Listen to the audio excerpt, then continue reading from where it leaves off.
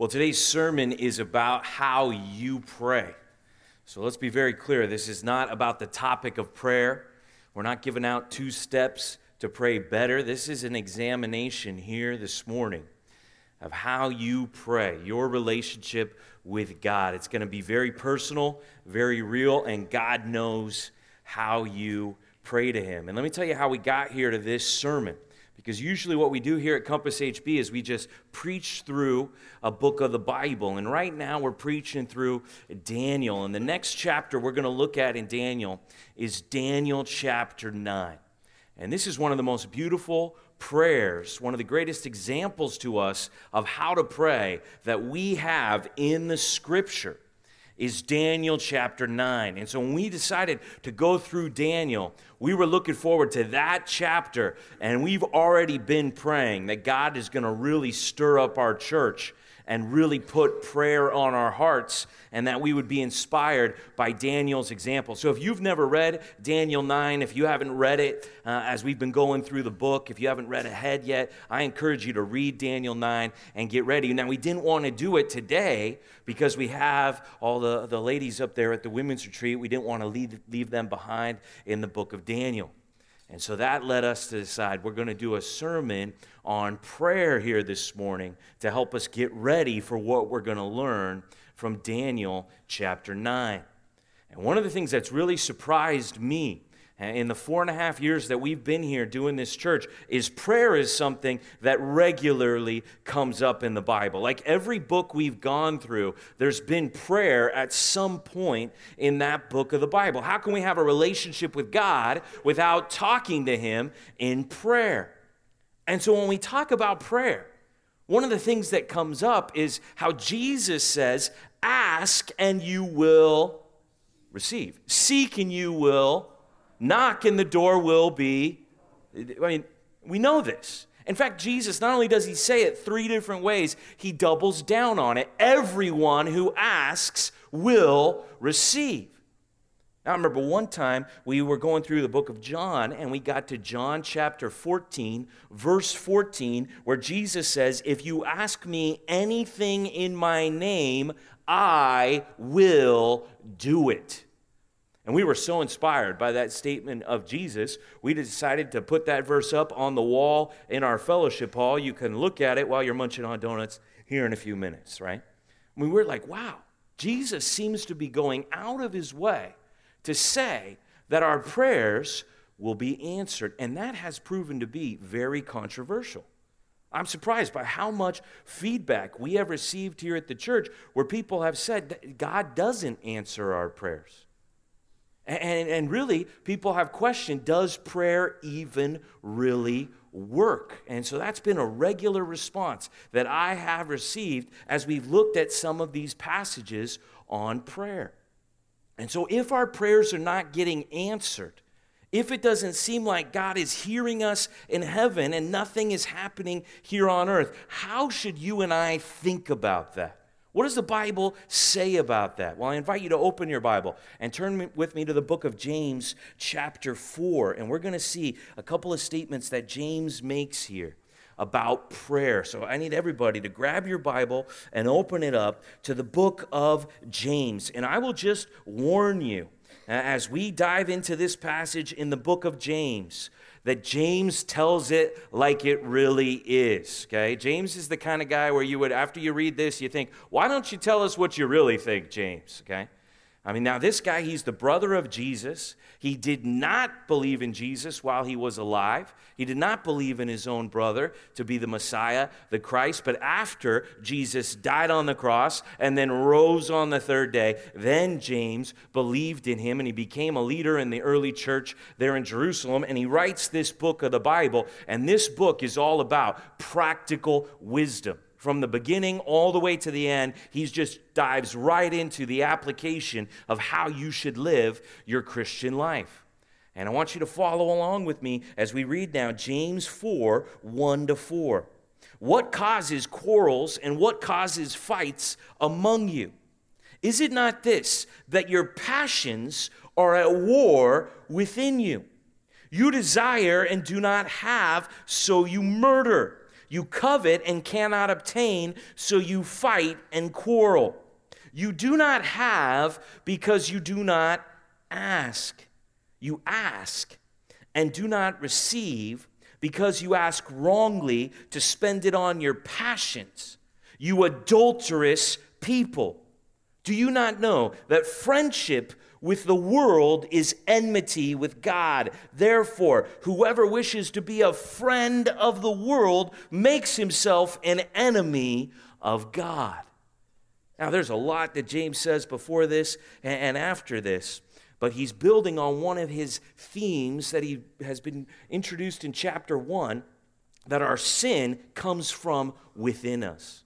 We have these desires. When we are tempted, we can't say, God's tempting me. No, the temptation actually comes from our sin within us. And now here he's saying, this sin that's within us, these desires, these passions, these pleasures that we have within us, well, now they're causing fights among us.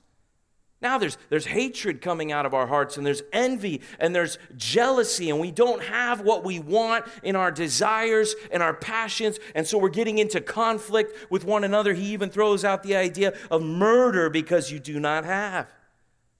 And then he says this, a couple of clear statements that have to do with prayer, right there at the end of verse 2. You do not have because you do not ask. And then he says, cutting even deeper here in verse 3, you ask and do not receive because you ask wrongly to spend it on your passions. So he's given us two reasons right there why it might seem to us like prayer isn't working and God hasn't answered us, and both of those reasons have to do with us. He introduces the idea here that maybe the problem with your prayers is not God in heaven or with prayer itself. Maybe the problem with your prayers is you. Could there be user error in your prayer? Now, this is really actually a wise principle for us to consider, not only in our most important relationship that we have with God, as we are commanded to love God with all of our heart, soul, mind, and strength, but I would encourage you, in any relationship that you have, if there is a lack of communication, if there's conflict that needs to be resolved, before you go blaming somebody else, I encourage you, get your pointy finger out and point it at yourself and examine yourself. Ask God to search your heart, to know you, to try your thoughts, to show you if there's any grievous way in you. If your prayers aren't getting answered, could it be because you are not praying the right way? Maybe you're praying wrong. He just flat out says that here. You're asking wrongly. So this sermon, I guarantee you, the way James writes is going to offend us at some point in this sermon. He comes on strong, and he doesn't let up anywhere we're going to turn here in his book. And so you're going to have a choice here today to get defensive about it or to maybe be open to the fact that you need to pray differently than you are, and maybe you're even praying wrongly. Maybe the problem in your relationship with God is you. Are you open to thinking that through? Because that's what James is saying. In the context here, he's been talking about wisdom. Wisdom's one of the themes of the book, if not the theme. Go back to chapter 3, verse 13. He's been giving us a contrast here.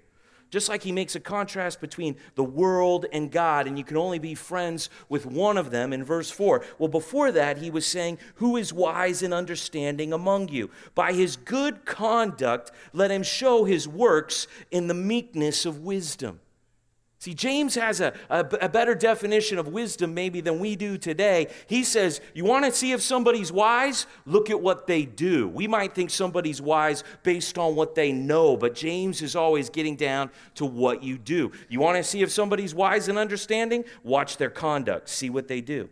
But, verse 14, if you have bitter jealousy and selfish ambition in your hearts, do not boast and be false to the truth. So maybe there's wisdom, or maybe there's this selfishness, this jealousy, comparing yourself to other people, wanting what they have. Verse 15, this is not the wisdom, this selfishness is not the wisdom that comes down from above, but is earthly, unspiritual, demonic. So he's making a contrast. There's a wisdom that God gives to us from above, and then there's kind of what we naturally think here in the world that's unspiritual, even influenced by the system of evil run by Satan working through his demons. You need to make sure that you're living your life based on wisdom that comes from above, not based on the thinking that's going on here on earth. And he flows from that passage there on wisdom right into these selfish desires, these passions causing tension between us and other people. And the reason we don't have is because we do not ask. So that's the first statement. The first question you got to ask yourself is, how do you pray? Like, do you actually pray? Like, how much time do you think you spent in the last 7 days praying? And this is something that's only between you and the Lord. The Lord knows how often you visit him and talk to him in the secret place where it's just between you and him.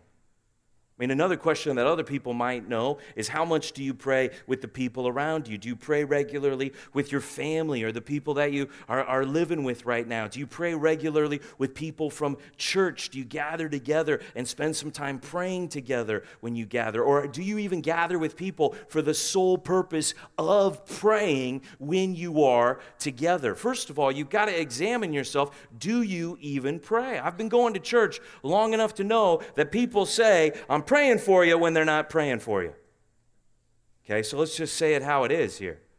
A lot of people will say they're praying. Are they actually really praying? Okay. Now, the word, when it says ask here, this word aiteo in the Greek here at the end of verse 2, and it's mentioned a few times here in James, just 3 times there in those 2 verses. The idea of asking, if we were reading this in the Greek, it's in the present tense here, okay?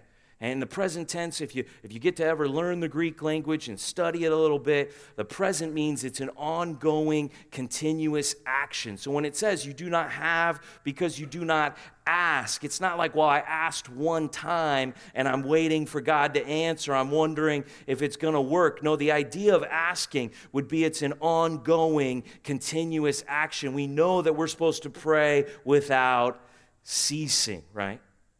So if I'm asking God for something, if there's something that I'm really expecting God to answer me about, and I really want to bring it before him in prayer, the idea is this asking would be continuous. It would be ongoing. That the way that I would be asking God is I'm going to ask expecting to receive. I'm going to ask until the prayer is answered. Not this idea of I threw it up there one time and I'm still waiting. No, I'm going to keep on talking to God about it until the prayer is answered. And this is how he got it started. Go back to James chapter 1, and he addressed this kind of asking in James 1 verse 5, right after he talked about the fact that life is going to be hard for Christians. We're going to go through trials. Trials will test our faith, but they will work in us this maturity, this completeness. And if you don't know how to deal with the hard things that are happening in your life, he says in verse 5, if any of you lacks wisdom, let him ask God, who gives generously to all without reproach, and it will be given him. Okay, so based on what that verse says, that is a promise of Scripture. James is writing, we believe God-breathed words inspired by the Holy Spirit who is moving him to write this. And it says that if you don't have wisdom, ask God for wisdom. And then let me ask you guys a question. Will God give you wisdom if you ask him for it? That's what it says. It's making a promise, okay? It's making a promise that if you ask God for wisdom, a God who gives generously, he's got so much wisdom to give you. He gives to you without reproach. He's not going to be saying to you, you should have known this by now. Why are you asking me about this? No, God is ready to give you wisdom. It will be given to you if you ask God. And then it says this in verse 6, but let him ask in faith with no doubting. For the one who doubts is like a wave of the sea that is driven and tossed by the wind. For that person must not suppose that he will receive anything from the Lord. He is a double-minded man, unstable in all his ways. Now, this wave analogy really works for us here in Huntington Beach, California, right? Some of us have been driven and tossed by the wind and the waves. And so we understand this idea of somebody kind of going around, getting knocked around, following their own feelings, their own doubts. And it says if you come to God and you don't know what to do and you ask God for wisdom, but you don't think he's really going to give you that wisdom, well, then you shouldn't expect to get wisdom, because if you're doubting God, then he's not going to answer you. Here's another example of user error. In fact, it's teaching us the way that we have to ask. When we come to God and we ask him for something, we can't ask him for it unless we really believe that he's going to give it to us. We're not just supposed to pray through a list of things that we think are the right things to pray.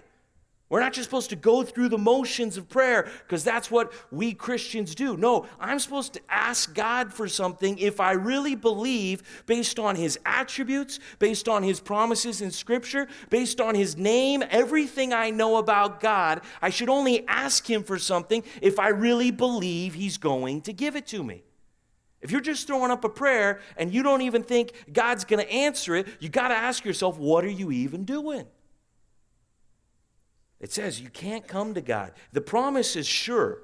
This is the reality. Everyone who asks God for wisdom will receive wisdom from God unless they don't believe when they're asking, unless they doubt it. Well, then they shouldn't expect to get wisdom. They're actually being double-minded, saying one thing to God and really believing something else in their heart. If there's one place in your life that you want to think only one thought, it's when you're in the presence of God. Let me tell you right now. You don't want to be saying something to God with your mouth that you don't really believe in your heart. And so James is coming on strong, as he does right here, a bold promise. God's ready to give everybody in this room all the wisdom we need. He will give us everything we need to live the rest of this life, to know how to do it. He'll guide us, he'll direct us. But here's the thing, you got to really believe that when you ask him for that wisdom, he's going to give it to you. Point number one, let's get it down like this. Ask like you believe you will receive. Ask like you believe you will receive. See, there's a key ingredient that Jesus keeps talking about when it comes to prayer, and now James is reiterating it here in his book of wisdom in the New Testament, and the key ingredient to prayer is faith. If you don't believe God is going to give you what you ask for, then you're just going through the motions and maybe making yourself feel better. You're not really talking to God. We've got to believe, and that's why Jesus, when you study what Jesus says about prayer, and he goes away and prays a lot to the Father, and he teaches a lot about prayer. In fact, the disciples noticed Jesus praying so much, they went up to him and they said, Lord, teach us to pray, because they could tell that he was praying a lot, and they wanted to know how to do it. And so there's a lot of emphasis on prayer, and one of the things that Jesus is trying to help us all understand is that when we ask, we're going to receive. So when you ask, you need to believe. Otherwise, you're doubting God even as you're talking to him. Let's go to Matthew 7, and let's just look afresh at what Jesus teaches about prayer. And I just want you to notice how he says it 3 different ways, and then he repeats it. Like this is a point of emphasis. He is really trying to make our expectation as the children of our Father in heaven is that when we pray, when we ask him, we should expect to receive from him. That is the way that Jesus teaches you and me to think about prayer. And he says here in Matthew 7:7, this is page 812, this is a part of his Sermon on the Mount, which goes for 3 chapters, and it includes some good content on prayer, and where he was clearly expecting all of his followers to pray. And he says, ask, and it will be given to you. So when James makes that promise about wisdom, specifically in James 1:5, he's just getting more specific about wisdom, but he's just reiterating what Jesus has already said. Ask and it will be given to you. Seek and you will find. Knock and it will be open to you. So he says it 3 different ways, and now everyone who asks receives, the one who seeks finds, and to the one who knocks it will be opened. According to Jesus Christ, if you're coming and you're asking, you're seeking, you're knocking, it's only a matter of time till God answers your prayer. That's what he's saying. It's going to happen. But he knows us, and he knows how we are. So he gives us here a very helpful analogy. And he says in verse 9, which one of you, if his son asks him for bread, will give him a stone? Or if he asks for a fish, will give him a serpent? If you then, who are evil, know how to give good gifts to your children, how much more will your Father who is in heaven give good things to those who ask him? He's using the analogy here of being a parent. Who here in the room has been blessed by God to be a parent of at least one child? Anybody here a parent? Any dads? Any moms? Are children a blessing from the Lord? Can we say amen to that here today? Can we affirm that? They are a gift from God. And let me tell you, I am a sucker. When my kids come and ask me for something and they give me those eyes, right? And they know. Here's the thing. They're growing up. They know I'm a sucker at this point, right? And they even know. They know how to butter me up. They start me off down here. What they really want is up here. They come in low, and then they keep talking, and I buy in on this level, right? And then they bump it up a little bit, and I'm like, okay, I guess that makes sense. I mean, they're leading me down the path, and I'm following them. It's dangerous what's going on. But I love these kids, and I'm their dad. They want something, and I want to give it to them. That's my natural inclination. I wonder how many parents in the room, how we can all relate. Like, yes, we love to give things. Like, if my son wants this, I'm not going to be like, well, I'll teach you a lesson, and give him the opposite of what he wants. Well, this will build character. I'll just make him wait forever, right? See, that's not what I do. No, as a dad who loves his kids, when they come to me asking, I have an inclination to want to give it to them, and I'm evil. I'm a man of sinful nature. I have a tendency to be selfish, and yet I have a soft spot in my heart for my kids. Our Father in heaven who adopted us out of his love, and you know what it cost the Father to bring us into his family? It cost him his one and only Son, Jesus Christ, who had to suffer and die in our place, who had to bear the weight of the wrath of God for our sin. That's how much the Father loves you. He's already proven it to us with his Son, Jesus Christ. If he gave Jesus for us, surely he will also with him graciously give us all things. If you want to be good to your kids, if you care about your children, let me tell you that your Father in heaven cares so much more about you than you do about your kids. He knows the hairs on your head. You see all those butterflies flying by this week? You see all the sparrows out there, all these things that are flying around, and you're like, wow, God, it was kind of an awkward moment this week because you're praising God for his creation, and then a butterfly flies into your windshield, and you kill it, and you're like, God, I was worshiping you for that butterfly. I did not, wow, murder really does come from the heart. I guess. Wow, right? I mean, God, he knows the intricate details of his creation. He knows the intricate details of our lives. And it's saying, Jesus is saying, I know the Father. Let me tell you about your Father. He wants to give you good gifts. Do you believe that God is good? I can tell how you believe how God is good by the way that you pray. If you don't pray that much, you don't really believe that God's that good. If you really thought he was good, and he was going to give you good gifts, I think you would make a regular habit in your life of asking him for those good things. And you would believe that your Father who loves you, when you ask him for something that you know is what he's told you to ask of him, man, you will have confidence that he will give it to you. Do you believe that God will answer your prayer? Do you believe that your Father is ready to give you good gifts? And if you believe that, does it lead to a regular habit of going to the Father in the secret place where it's just you and him? And when you meet with the Father in the secret place, Jesus says he will reward you openly. The answers of your secret prayers will be evident to everyone because your Father will give you good gifts. This is what Jesus, he's going out of his way here to try to prove it to you so that you will believe that if you ask, you will receive. Look at what he says in Luke 18. Turn with me to this parable that Jesus tells in Luke 18 here, verses 1 to 8.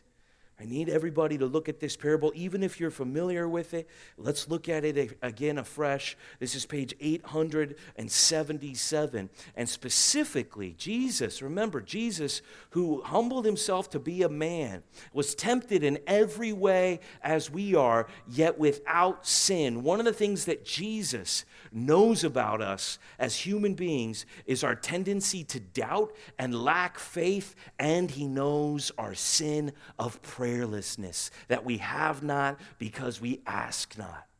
And so he gives us a story to address that. Here in Luke 18, verse 1, here's Luke's commentary. He told them a parable to the effect that they ought always to pray and not lose heart. Here's a parable from Jesus so that you will be encouraged to keep asking until you receive. To not grow weary in your prayers, to keep on believing that God is going to answer you, and until he does answer you, you're going to keep on praying. Don't lose heart. Don't grow weary. Here's an example, another picture that he gives us to teach us how to pray. He said, in a certain city, there was a judge who neither feared God nor respected man. So we have here a corrupt judge, full of himself and his authority and power, doesn't really fear God, doesn't care about people. And there was a widow who needs someone to defend her, to stand up for her. There was a widow in that city who kept coming to him, representing, it seems like herself here, and saying, give me justice against my adversary. This widow knows she has been wronged, and she keeps going to this judge to make it right. For a while, verse 4, he refused, but afterward he said to himself, though I neither fear God nor respect man, yet because this widow keeps bothering me, I will give her justice so that she will not beat me down by her continual coming. And the Lord said, listen to what the unrighteous judge says. Okay? We have a guy, he doesn't care about what's doing right before God, and he doesn't care about what's doing right before people. He is totally in it for himself. And here, if there was somebody you would care about, it would be this widow who has been wronged. But he doesn't care about her. Yet she persists, and she keeps coming back, and she keeps saying, give me justice. Hey, this person's wronged me. Make it right. And she keeps coming. And finally, the judge answers her request just to stop, just to make her stop coming to him. Okay, now let's compare that corrupt judge to God. And will not God give justice to his elect, to his chosen ones, to those whom he loves? Will not God give justice to his elect who cry to him day and night? Will he delay long over them? I tell you, he will give justice to them speedily. God does care about doing what is right. In fact, he does what is right every single time. You know, don't believe it, because a lot of people today, they want to blame what is evil that's happening in the world, and they want to blame it on God. No, trust me, God is the one who's going to take all the evil happening in the world, and he's the one who's going to make it right. That's who our God is. He can even take the evil that is happening and he can work it for good, because he does what is right and he cares about his people. And so if this corrupt judge will eventually give in to this woman because of her persistence, how much more will God answer our prayers that he would be just and do what is right? How much more speedily will God answer us? See, here's another picture. Can you relate to being a parent who cares about your kids? Can you see how even persistence will overcome the strongest resistance? And so if we persist in asking to God and he actually cares about us and wants to do the right thing, well, surely he will answer us. But then Jesus says this, and this to me is one of the most telling and saddest statements that Jesus makes. He says here at the end of verse 8, nevertheless, when the Son of Man comes, will he find faith on earth? He tells a story that we would keep praying, because if we keep praying, God will answer us. He's trying to encourage us to keep on asking, and yet at the end of the story that he gives to encourage you to keep praying, he wonders that when the Son of Man comes, when he comes in riding on the clouds, when he comes in to actually judge and to make things right and establish his kingdom here on earth, he wonders how many of us will still be praying with faith that God is going to answer.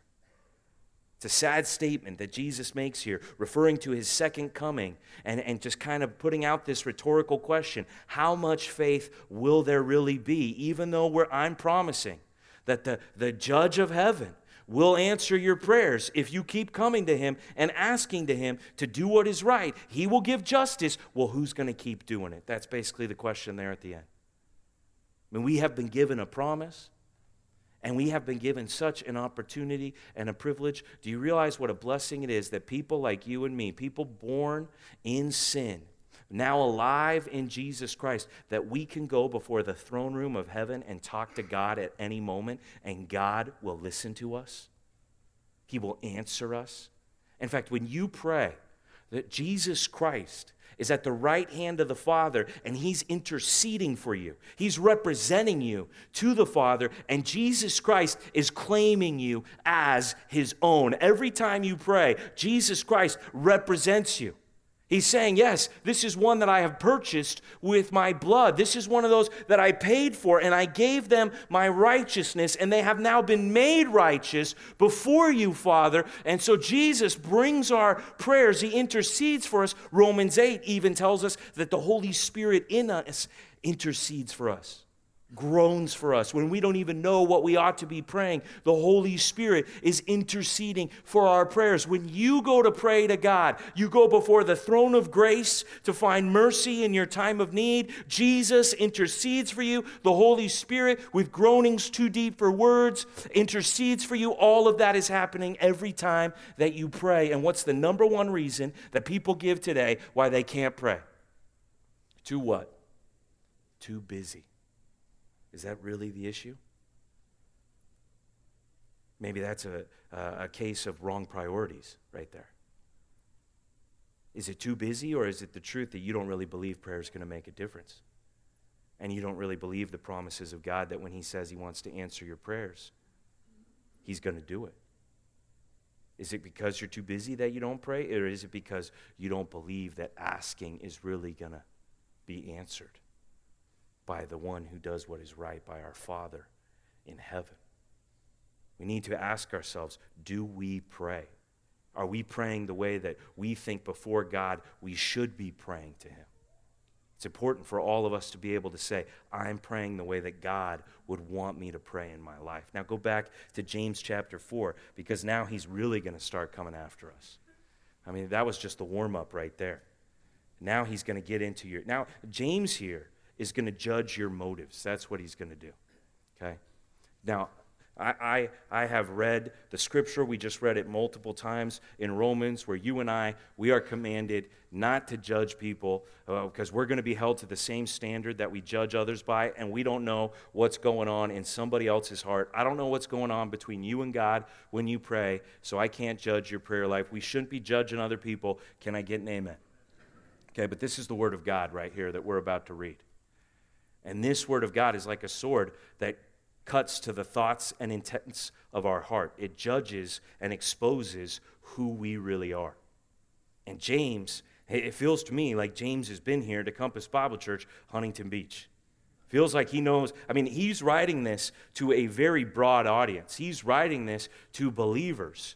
I mean, not just to one location. He's spreading the word out there, and yet it's like he knows how we are. And he gets into our hearts here, and he says in verse 3, you ask and do not receive because you ask wrongly to spend it on your passions. Let me just also get into some of the things you're asking for. You're doing it the wrong way, and the reason is your motives. And the word here that he gets into for passions, or you could translate it pleasures, it's the word we get hedonism from. If you want to write that down, the word for passions there in verse 3, which was also up there in verse 1, it's the word that we get hedonism from.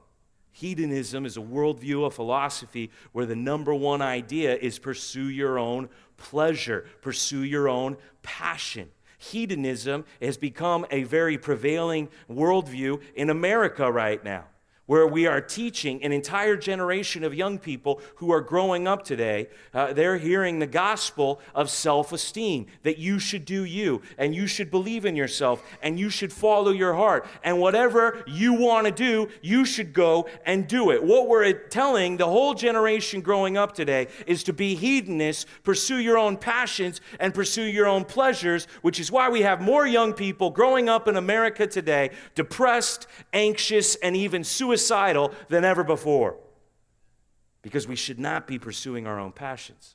That is the problem.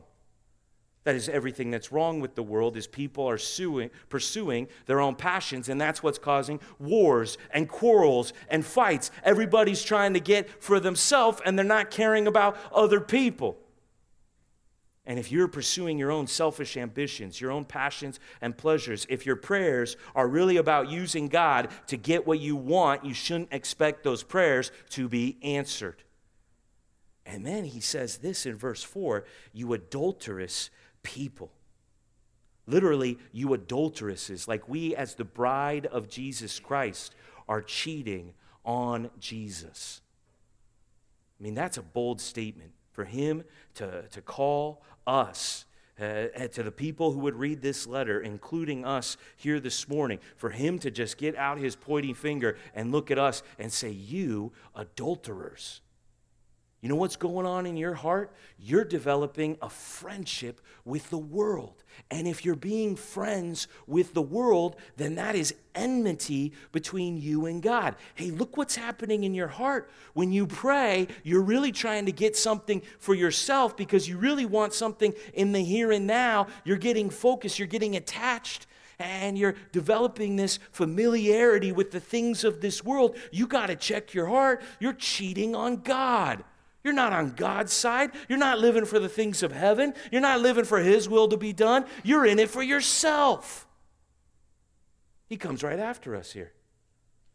He says, you got to get all the way down to your passions that might really be driving you. In fact, your passions might be leading you into the thinking of this world and a friendship with the world rather than your relationship with God. See, the idea here in the word friendship is this idea of brotherly love, right? Where we become familiar. We become this affinity with the things around us. And we start to think for a moment, we don't think there's a spiritual war going on. We don't think that the world is a system of evil run by Satan. We forget that the world hates Jesus and they killed him and they'll hate us too. That's what Jesus promised to all of us, that the world would hate us. See, we forget that and we think that we in the world can get along. And when we watch TV shows and we watch movies, we start to become friends with the things that we're watching. We watch our sports, we watch our stock market, we get involved in the activities of our children's lives, and we start to think that this ain't so bad down here in the world. It's all right down here. I can kind of get along with the world. And he says, you adulterers, you adulterous people, whose side are you on? Are you with God or are you with the world? Check your heart. Look at your motives. Why are you praying? Is it for God's name and his glory, or is it for you at the end of the day? He really cuts to us here. And he really makes us think, man, how come an hour-long TV show is like a normal time period? And a movie, most movies that we would watch, an hour would be a short movie. We would expect movies to be longer than that. And people don't act like TV shows are long. People don't act like movies are long, but if we said, hey, let's go pray for an hour, people would start thinking, that's a real long time. Man, are we actually more familiar and more friendly with the world than we are in the secret place or gathered together with God's people in his presence? Whose side are we on, James is saying? I mean, he's calling us out now. He's calling you a name. He's saying, you're an adulterer. Look at how your heart is drifting towards the things of this world. That's a strong statement that he makes there. Turn with me to Matthew chapter 6, and let's go back to where Jesus teaches us how to pray. And you're going to notice as we go through this prayer right now, let's just look at the Lord's Prayer, which we refer to it as the Lord's Prayer, but really it's the disciples' prayer because he's teaching the disciples how to pray.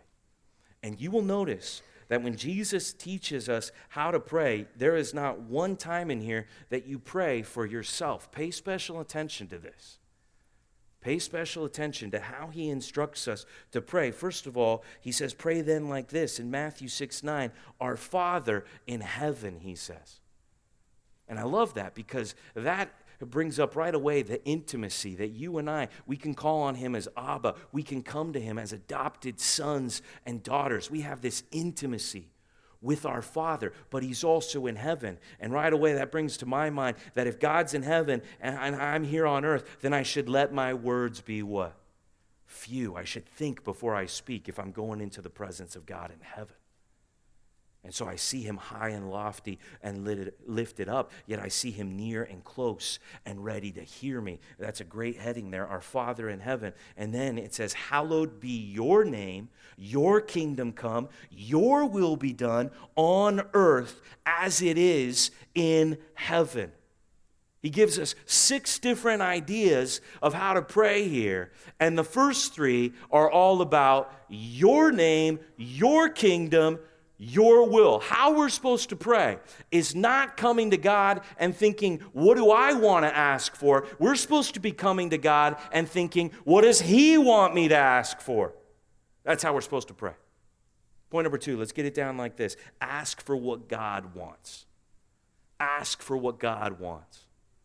And this is hard for people who have an inclination towards selfishness like us to do day after day after day, to really get our mind on the things above, on the things of heaven, where Jesus Christ is seated at the right hand of God, where our life really is hidden with Christ in God. It's hard for us to get our mind on heavenly things and the things of God, but that's what Jesus says we should be doing when we pray. Maybe what you need to do is throw away your old prayer list or start something new where you just start a whole new list of what does God want. Okay? Before we start getting to what we need, before we start getting even to other people, let's just try to go fill up a whole page of paper. What does God want? What do you know are the requests that we're supposed to ask of our Father in heaven? Well, first of all, his name to be hallowed. That's everything that God is, his name. And that's the completeness of his character, all of his attributes. Hallowed means to be made holy, set apart, high and lifted up. Well, the first thing we're supposed to be praying for is for God to get all of the glory. Can I get an amen? Are you passionate for the glory of God? That's what this is going to come down to. You either have your own passions or you're passionate for God's glory. You're going to go one of those 2 ways, towards the world or towards God, towards prayer or towards not asking or asking just selfish things. Your driving passion has to be that God will get the glory, and it has to bother you on some level that there are so many people all around us right now in this world not giving God glory. In fact, they're going so far to deny God. They're mocking God. They're looking at people like us who believe in God, and they're making little of our faith. And we're supposed to be praying that he will be getting all the glory, and his adversaries will have to admit that he is the Holy One in heaven. We're supposed to pray for his name to be hallowed, and then for his kingdom to come. His kingdom to come. We're praying for his kingdom, not anything going on here in this world. The kingdom of heaven, the kingdom of God, which is near to every one of us. The kingdom, we can be in the kingdom right now. All of us who have believed in our King, our Lord, Jesus, we are a part of his kingdom. But ultimately, to pray for his kingdom to come is to pray for this evil system, this time, this age right now that we're living in to end as King Jesus returns to establish his reign. Are you praying for Jesus to come back? That's what it says. There's something we could all go and pray. Hey, we want to see Jesus come back.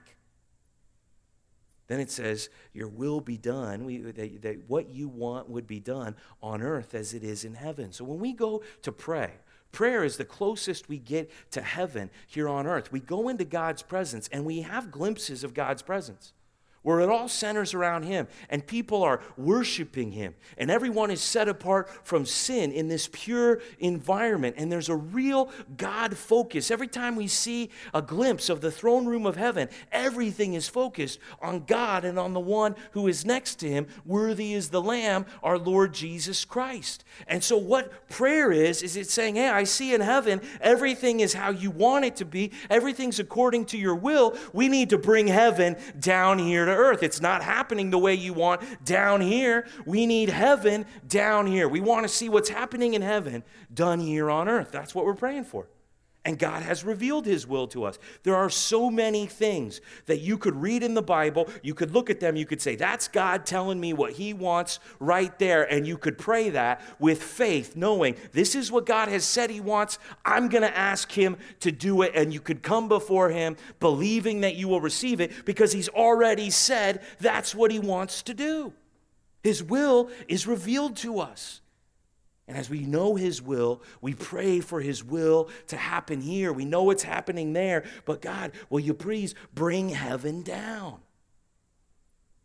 So not only do we need to think through how much did we pray, but we need to ask ourselves, when we pray, are we really getting to the heart of what God wants, or does it stay in our heart and what we want?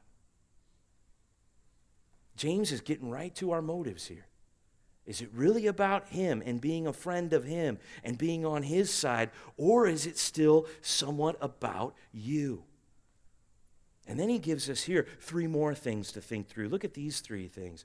Verse 11, 12, and 13. Give us this day our daily bread, and forgive us our debts as we also have forgiven our debtors, and lead us not into temptation, but deliver us from evil.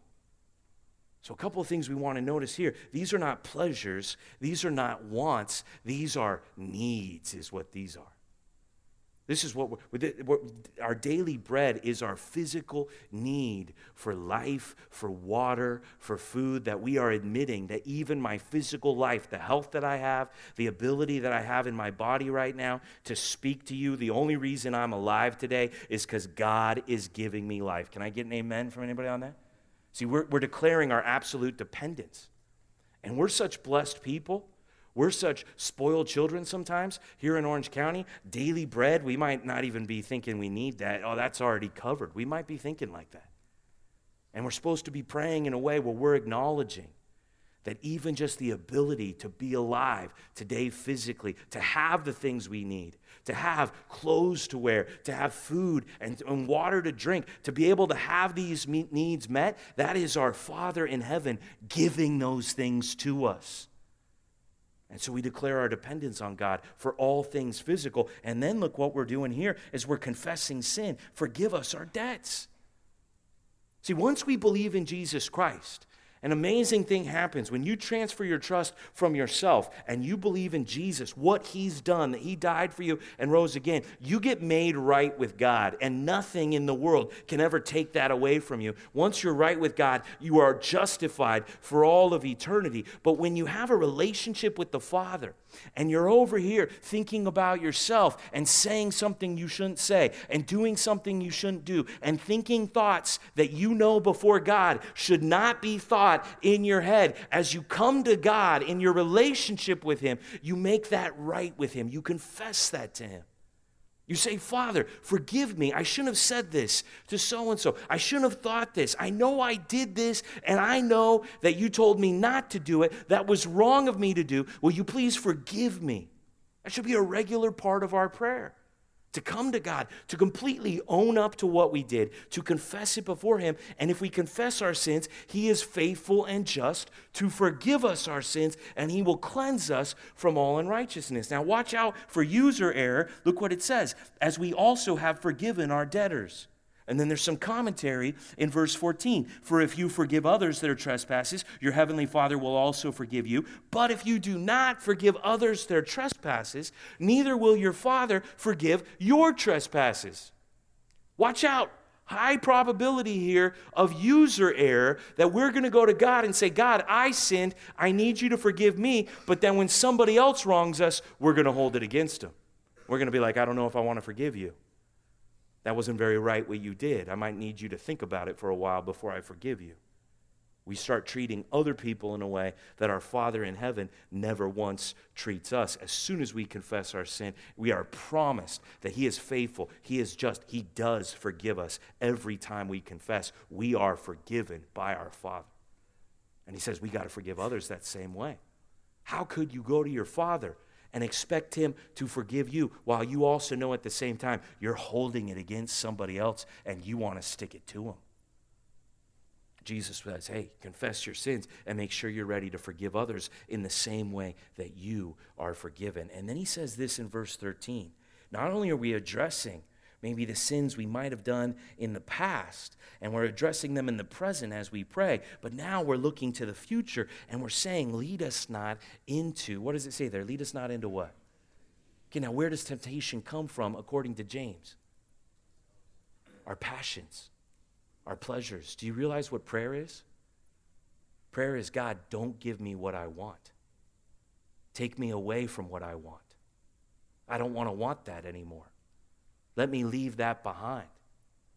Father, please don't let me go down that path of what I want, of my own pleasures, of my own passions. Father, please, today, deliver me from that evil. Deliver me from the evil one, from the whole system of evil that tries to conform me and press me into that image where I'll go down that path again of what I want. We should be praying on a regular basis, Father, not as I will, but as you will. Don't give me what I want. Align my heart with what you want. Now, and notice, all three of these things that come from our need, either our physical need or our spiritual need, that we bring before God, it's not me, myself, and I. Can we all see that here? Can we all see that in this prayer that Jesus gives us, we don't talk about ourselves unless it's in the plural? I mean, that's something to really think about. I wonder if you wrote out some of your prayers and you looked back in there, how many me, myself, and I's there would be. Now, I understand sometimes because we have this very intimate personal relationship with our Father, we are going to speak in the first person sometimes, but there's a lot of we, us, and our in here. That regularly when we pray, we should be coming to God on behalf of, interceding for, not just ourselves, but representing a group of people as we come to God. Maybe the we, us, and our could be your family. Maybe if you're living with some people that are your roommates, maybe you represent where you live and you come before God on behalf of everybody there where you live. Maybe the we, us, and our could be your fellowship group, representing your brothers and sisters that you're really getting to know. Maybe you could pray for our whole church. Father, because whatever you need is going to be needed by everybody here at our church, so you don't just pray it for yourself, you pray it for all of us. God, I pray for all of my brothers and sisters at Compass Bible Church, Huntington Beach. Father, we need this from you, and you bring us all up before the Lord. You can really pray for a lot of people very quickly, very effectively, if you pray for them in the plural. You can even identify with lost people, and on their behalf, you can bring their sins before God and even ask God to forgive them and save them. You could pray for America, which is a nation in need of a great revival, a great turning back to God and the foundation that our nation began.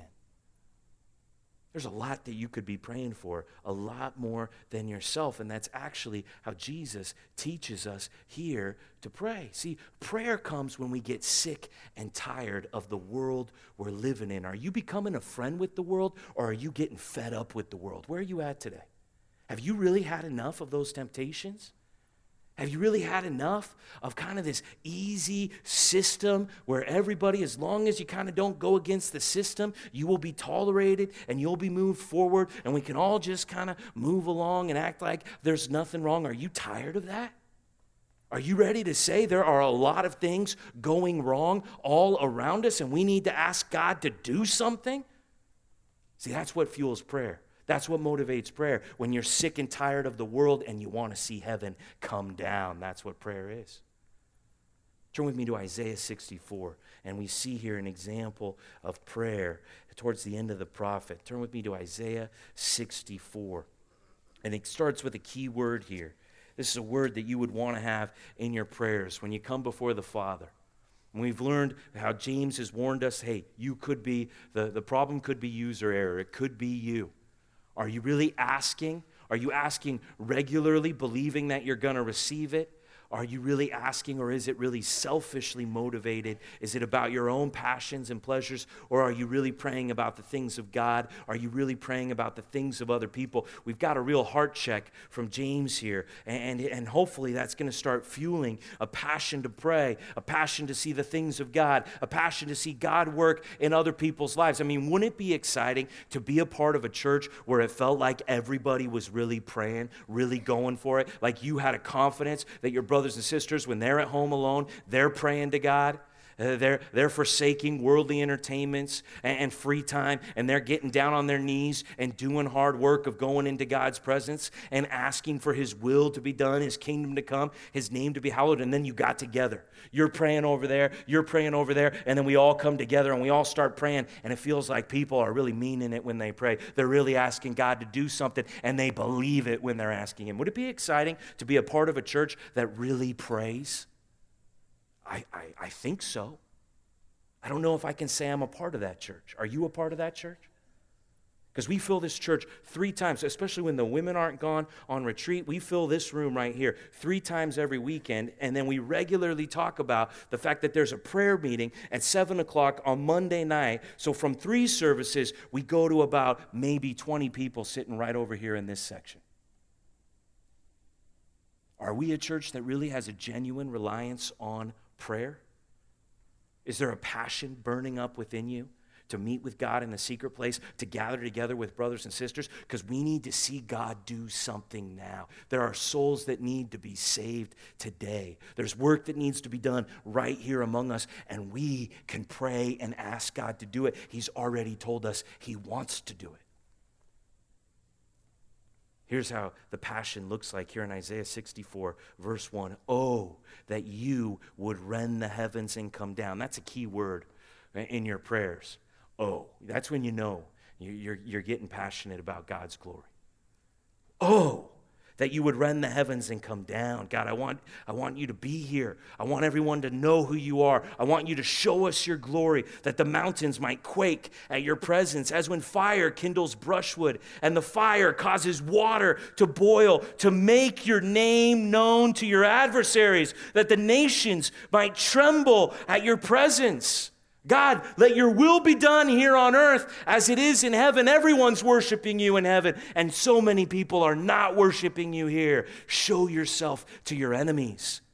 Put the nations in their place. Let it be known that you are God. Oh, Father, will you come down from heaven and show us who you are? We need your glory. That's what we're supposed to be praying. That's what Jesus taught us to do. And so it comes down to you and God, and it comes down to the question, how do you pray? Let me just tell you something that's going on this week. If you look at the back of your handout, you see it right here. We got a little fired up about prayer here this week, a little ambitious. We're having a prayer meeting every single night of the week, all right? If you come here at 6:30, Monday, Tuesday, Wednesday, Thursday, or Friday night, if you show up here, there will be some of us, I will be here, and we will be praying, okay? And I understand you may not be able to come all 5 nights. That's not really the expectation, but we did it all 5 nights because I bet there's one of those nights that you could come. And we'd love to have you hopefully go home and spend some time praying yourself. And then we'd love to have you come and gather together and pray with us here at the church. And let's say you're taking care of kids at home, you got things going on, you're sick, you can't get here to church. We will be live streaming the beginning of all of these prayer meetings every night at 6:30 this week. If you go to compasshb.com, there will be brothers and sisters praying right here, and you will be able to pray along with them every night this week if you want to. We need to pray to our Father in heaven. Let's do it right now. Father in heaven, we come to you. And God, after hearing James call us out, God, I pray that we would not be defensive. I pray that we would not be proud. I pray that we would humble ourselves before you and before your word here this morning. And that we would come to you now all together as a church. And that we would confess our sin of prayerlessness to you. God, many days we don't pray, or we don't pray the way that we should because we're not thinking about your name, your kingdom, and your will. We're focused on ourselves. God, we even want to confess our lack of faith, that sometimes we have asked you to do things, not even believing in our own heart that you would do them. So God, we thank you that you know us so well. We thank you that you inspired James to write words that would cut to our heart here today. And God, I pray that we would hear these words and it would change the way we pray, every single one of us. That we would look into our hearts, that we would ask you to search our hearts. Show us who we are. How are we becoming friends of the world? How are we becoming too comfortable with the evil system of sin all around us when we should be crying out and calling on your name for your glory and your renown to be known in our time? Father, please get our mind off the things of this earth and give us the wisdom that comes from above. Let us set our mind on the things of heaven, and let us be people who are so heavenly minded we actually do some earthly good because we ask you to act, and we keep on asking you to act until you do it, God, until we see you answer that prayer. Father, we confess our prayerlessness to you, and we pray that from this day forward, there will be a difference in the way that we come and pray to you, freely acknowledging our user error and trusting that if we ask, we will receive. If we seek, we will find. If we knock, the door will be opened. And that we would rather have Jesus Christ and his kingdom and his will than anything this world affords today. We pray this in Jesus' name. Amen.